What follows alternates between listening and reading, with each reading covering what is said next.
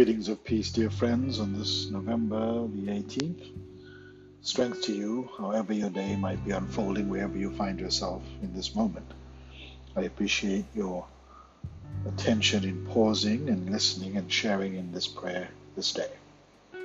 Let us pray. O Lord, my soul rise up to meet you as the day rises to meet the sun. Glory to the Father, and to the Son, and to the Holy Spirit, as it was in the beginning, is now, and will be forever. Amen. Come, let us bow down and bend the knee. Let us kneel before the Lord our Maker. Give us rest, O God, that we might delight in the work of your doing. The psalm today is Psalm 94, verses 12 to 15. Psalm 94, verses 12 to 15. Happy are they whom you instruct, O Lord, whom you teach out of your law, to give them rest in evil days until a pit is dug for the wicked. The Lord will not abandon his people, nor will he forsake his own. The judgment will again be just, and all the true of heart will follow it. Give us rest, O God, that we might delight in the work you are doing. A reading from the Revelation to John, 18th chapter, beginning at the 15th verse. So, Revelation of John, chapter 18, verses 15 to 24. This is from the Common English Bible Translation on BibleGateway.com. The merchants who sold these things and got so rich by her will stand a long way off because they fear the pain she suffers. They will weep and mourn and say, "Oh, the horror of the great city that wore fine linen, purple and scarlet, who glittered with gold, jewels, and pearls. In just 1 hour such great wealth was destroyed. Every sea captain, every seafarer, sailor, and all who make their living on the sea stood a long way off. They cried out as they saw the smoke from her burning and said, 'What city was ever like the great city?' They threw dust on their heads, and they cried out weeping and mourning. They said, 'Oh, the horror, the great city, where all who have ships at sea became so rich by her prosperity. In just 1 hour she was destroyed. Rejoice over her, heaven, you saints, apostles, and prophets, because God has condemned her as she condemned you.' Then a powerful angel picked up a stone that was like a huge millstone and threw it into the sea, saying, 'With such violent force the great city of Babylon will be thrown down, and it won't be found any more. The sound of harpists and musicians, of pipers and trumpeters will never be heard among you again. No craftsman of any kind will ever be found among you again. The sound of the handmill will never be heard among you again. The light of a lamp will never shine among you again. The sound of a bridegroom and bride will never be heard among you again, because your merchants ran the world, because all the nations were deceived by the spell you cast, and because the blood of prophets, of saints, and of all who have been slaughtered on the earth was found among you. Give us rest, O God, that we might delight in the work you are doing."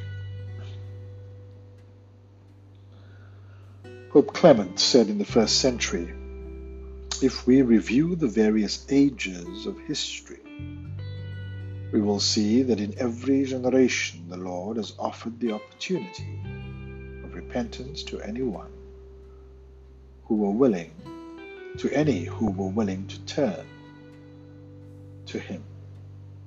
When Noah preached God's message of repentance, all who listened to him were saved.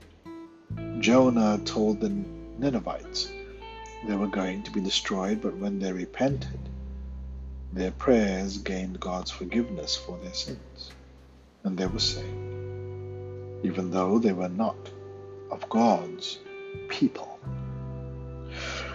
We should be suppliant before God and turn to God's compassion, rejecting empty works and quarreling and jealousy, which only lead to death.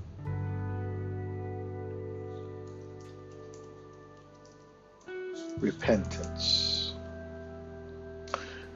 The action of repenting, the action of sincere regret or remorse. The most common term in the Old Testament for repentance is sub. The verbal forms appears well over, I think, 50 times, although translated repent only 13 times, and the substantive repentance occurs only once in the New International Version. More commonly, the translation is turn or return, naham, which is translated 3 times as repent in the New International Version. In the Greek New Testament, the most common verb is metanoia, almost 33 times in the noun metanoia, and the synonym metamelomai. So, to turn from dark, to turn to light. The theological idea of returning to God, turning away from evil. One turns away from evil and to turn to the light.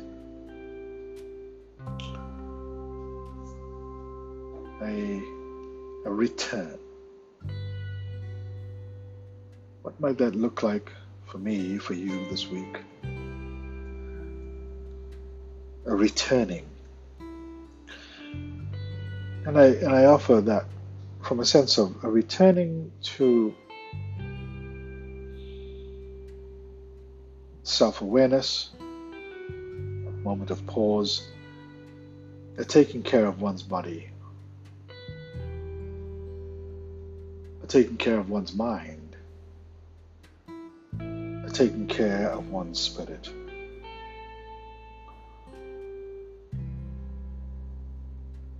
I believe why Jesus provides a way for us to turn back, reminds us that there's always hope for the weary, for the wounded, the lost, and the contrite of heart.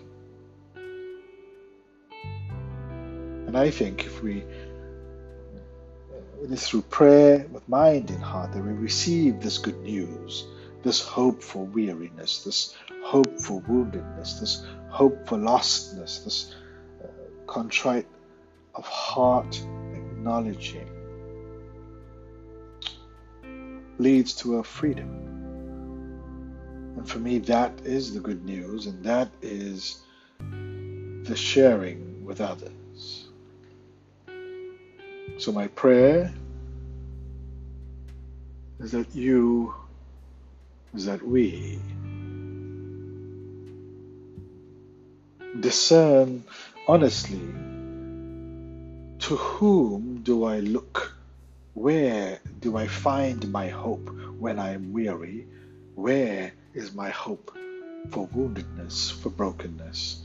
Where do I look? To whom do I look when feeling lost? May the peace of the Lord Christ go with you. Wherever he may send you, may he guide you through the wilderness, protect you through the storm. May he bring you home rejoicing. At the wonders he has shown you, may he bring you home rejoicing once again into our doors. Wherever you find yourself in this moment, in this now, stay safe, stay healthy, and God bless you, dear friend.